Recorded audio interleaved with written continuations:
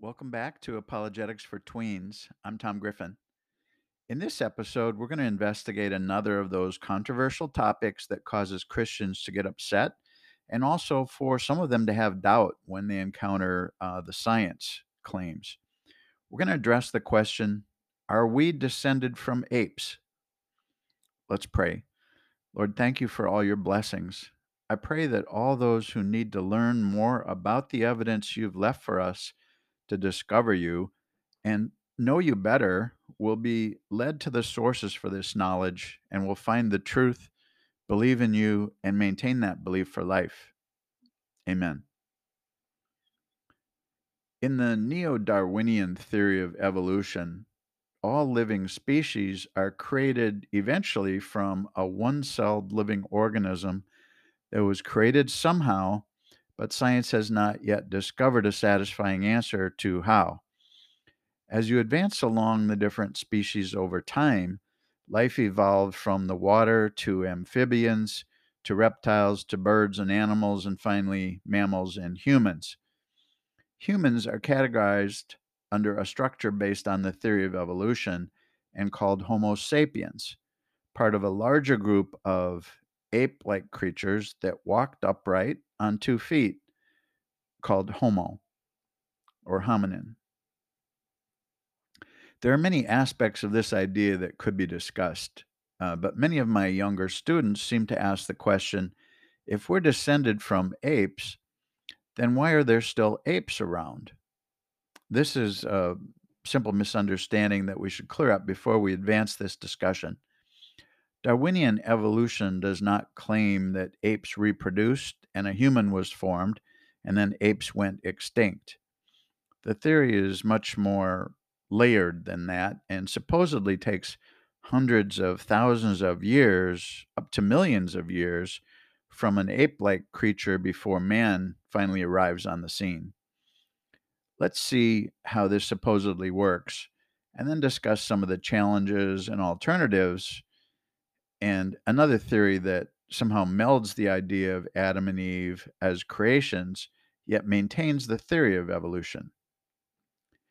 Anthropology, which is the study of human life, claims that there is a common ancestor of both humans and chimpanzees that was an ape like creature within the Homo category. It walked upright on 2 feet.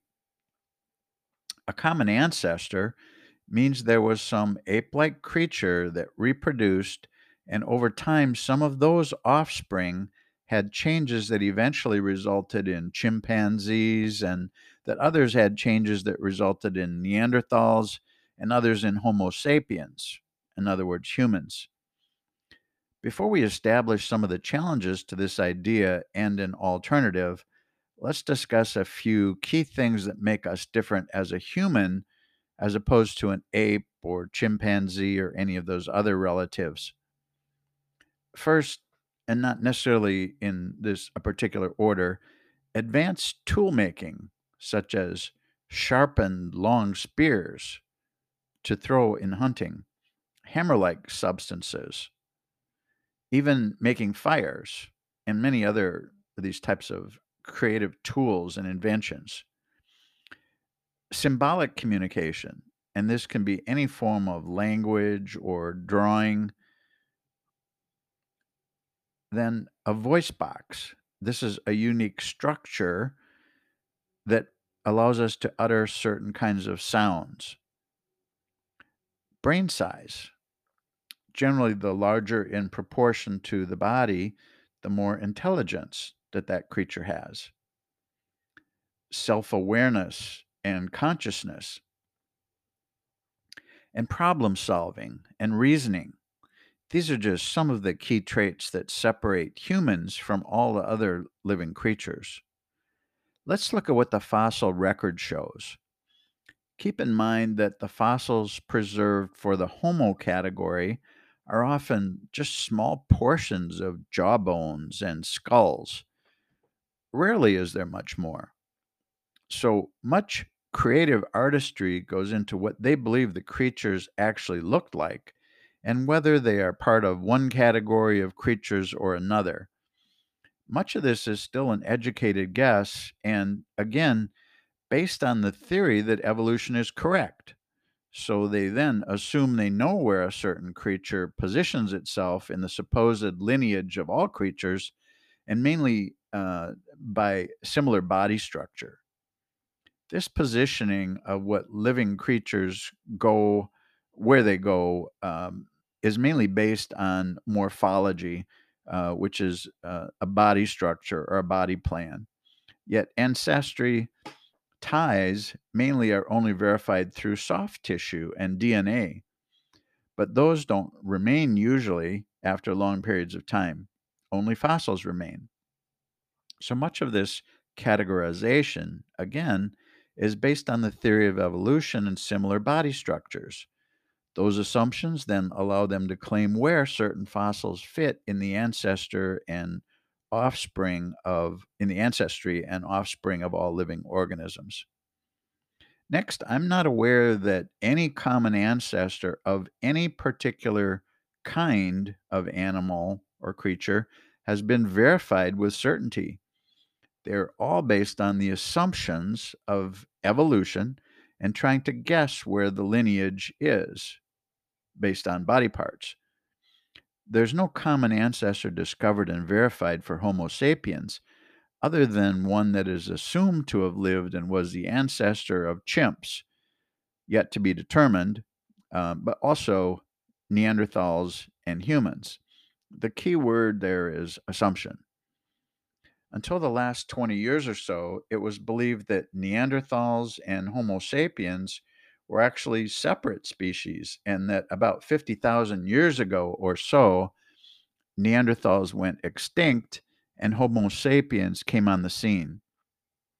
More recently, the discovery that a good percentage of Europeans have a small amount of Neanderthal DNA in their genetic structure has led to new theories about Homo sapiens crossbreeding with Neanderthals and whether the resultant offspring are human or not.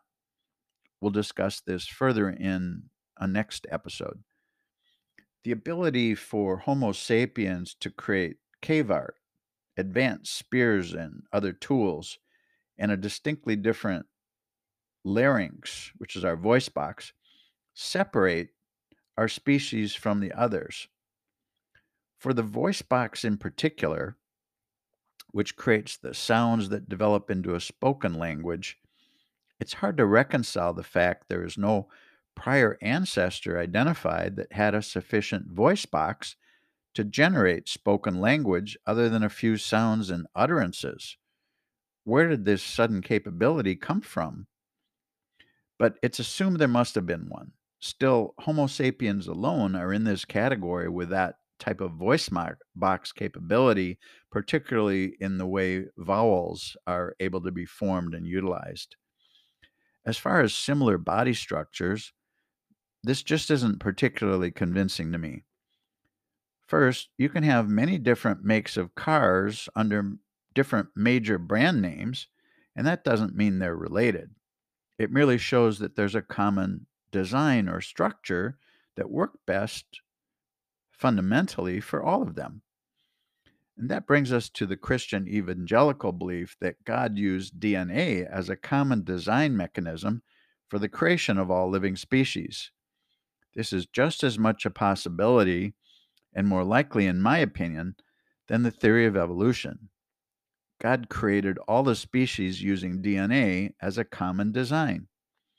The idea of natural selection using random mutations to create all living species has insufficient proof, many holes, and mutations rarely ever create a beneficial function, let alone an entirely new body plan.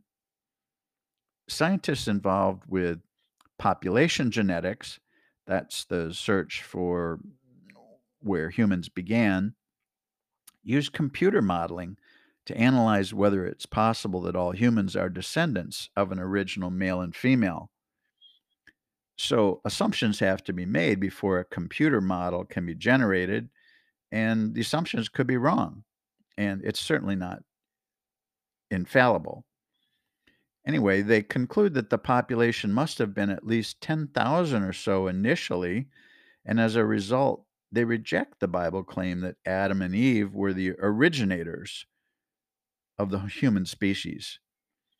However, this model has many challenges recently, and other evidence, such as backtracking mutations assumed to have similar patterns and timeframes between generations, and has been forwarded by scientists such as John Sanford, shows our ancestry indeed tracks to a single male and single female.